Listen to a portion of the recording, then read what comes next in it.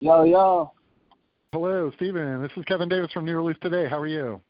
Hey, I'm well. How about you?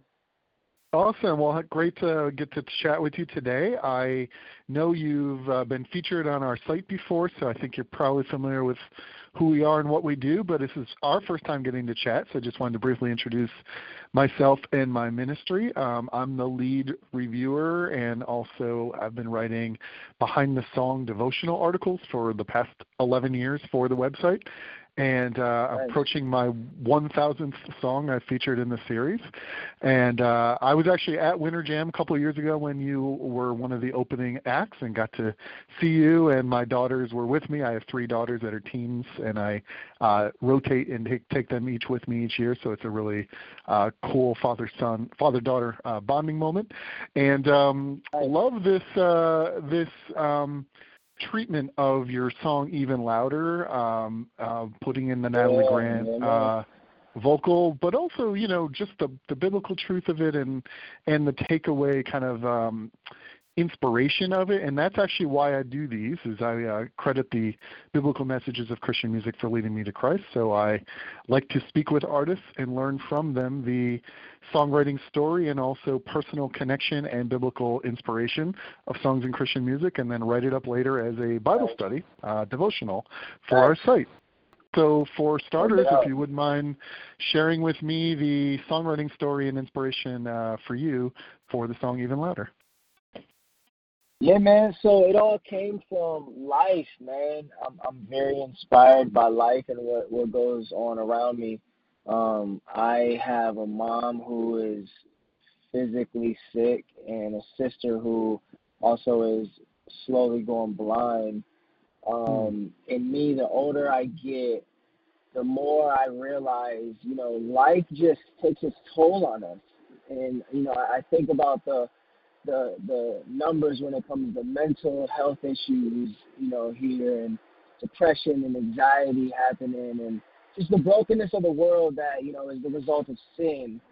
And I think about the God that we serve who, is coming back, to rightfully claim, what is his, and I thought about the story of Job and just being in a place where, like, all right, as worshipers, as saints, as children of God, who serve a God who is stronger and bigger than the weight that this world puts on us, and the brokenness that exists in this world, a God who is greater than the pain that this world brings. How can we, in a space of darkness, still see hope and still praise and still lift up worship even louder?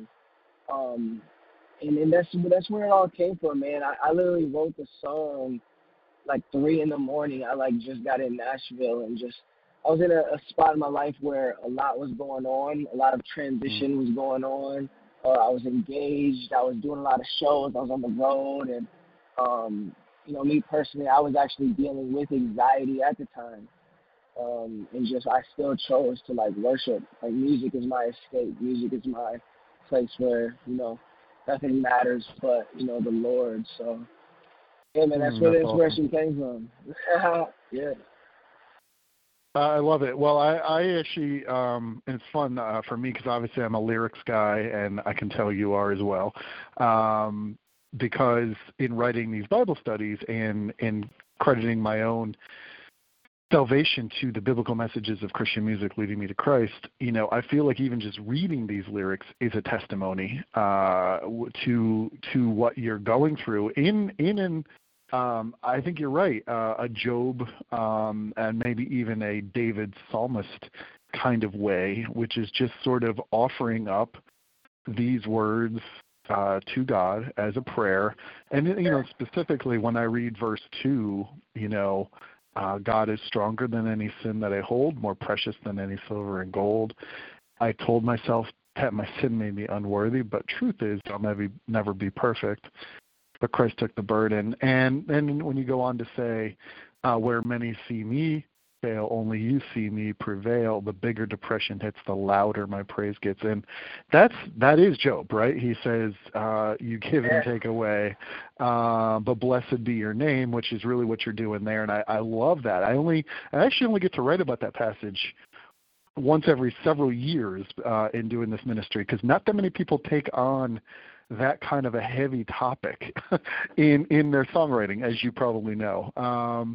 The second thing, though, that you do that I really, really love is you really are also kind of giving a Paul New Testament type of I will not be ashamed of the gospel of Jesus Christ messaging as well. So it's sort of like you take some of that Old Testament authentic prayer, that you can find throughout the Psalms, like Psalm 69, where David talks about feeling like he's drowning up to his neck in the water, and basically just asking for a lifeline from God, but then also knowing God hears you. And I love that part. I love that clearly what you're saying in this song, and then that's where sort of Natalie joins in with you, is that your prayers don't go unanswered, that he hears you, and he's going to answer that prayer. Sometimes it's not how we want it to go. It didn't go that way for Job, obviously. It didn't go the way he would have wanted it to go. But God, is sovereign, and that's why we praise him, is we praise him for his sovereignty. We praise him as our Lord. We don't praise him because of our circumstances. So that's a little bit of what I'm hearing biblically in your song, and I kind of wanted your thoughts on how you'd like people to take away those messages. Yeah, man, just as that, bro. Like, I learned early on, I heard a friend of mine say early on that songwriting for, the Christian artist should be, if you take away the production and just see the lyrics, you should be able to preach a sermon on that. And like I've literally ran that, grid a lot. And in my songwriting, I started out a worship leader at my church. And so, I know how to speak to God through my lyrics, And so just that's where the inspiration comes from, and that's where, the foundation is, found in the lyrics, is like, how can I take these real life situations and run them through the grid of, my, life as a man of God and as a worshiper, and spending a moment and listen to it and engage with the Lord through it. So, yeah, man, it's all good. No, that's really cool. So really it is obviously autobiographical, I can tell that. And it can be anybody's story. I think that's what's kind of universal about music in general, let alone what you've done here. But I think one other thing, and it's probably worth us briefly chatting about relative to the takeaway of this song, is, the bigger depression hits, the louder my praise gets. We talked about that a little bit. But then right after that, in the bridge, this idea of lifting my voice and then heaven comes to earth. And I feel like that's a good reminder for a believer to be able to proclaim to somebody who maybe doesn't yet personally know the Lord what that means. And so personally, I know the Lord taught us to pray that his kingdom come and his will be done on earth as it is in heaven. So for me, I know that we are his kingdom of believers, and his kingdom reigns in our hearts, and the Holy Spirit indwells in us as his temples. And then that's what that means. But I wondered if you had any additional thoughts you might want to add to that, as a way to kind of encourage people as they hear that in the song. Hold on, I'm sorry. State the question one more time.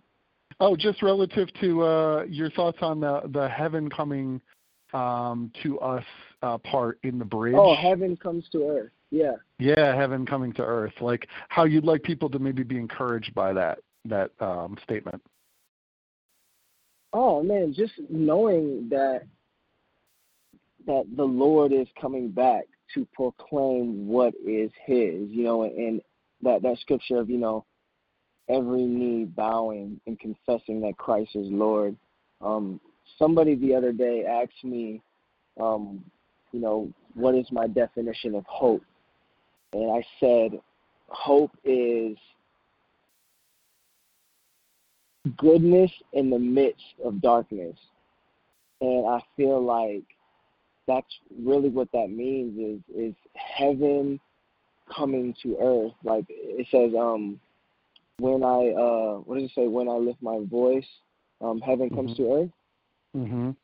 Yeah, like lifting, like when I'm in a space of worship, it's like tapping into that glimpse through the Holy Spirit of that connection again, because that's what Christ was all about, is bringing that connection back, reuniting us with our Father, through that sacrifice. And so it's just, yeah, man, that glimpse of Christ is coming back to rightfully claim what is his, and we are his as well, man. So yeah, man. That's awesome. Well, thank you for hope. sharing. I think it helps just in the context of what I end up writing about the song, and you'll see it once I post it. I like to kind of just break down different biblical concepts and give people various ways to connect, which is obviously the beauty of being a believer and having those ears to hear we read about in Scripture, that when we hear biblical truths, we know it. We know what that means, and we know and are encouraged by it because we can be anchored to it because we know it's true. So thank you for being obedient in that way, and for providing a creative and accessible way for people to hear the gospel. That's something I know God says, well done, good and faithful servant about. So thanks for this partnership, and look forward to us talking again about more of your songs in the future. No doubt, bro. Appreciate you, man. Thank you, Stephen. Well, until we talk again, all the best and God bless to you. Yes, sir, bro. Thank you. All right. Take care. All right. Bye-bye.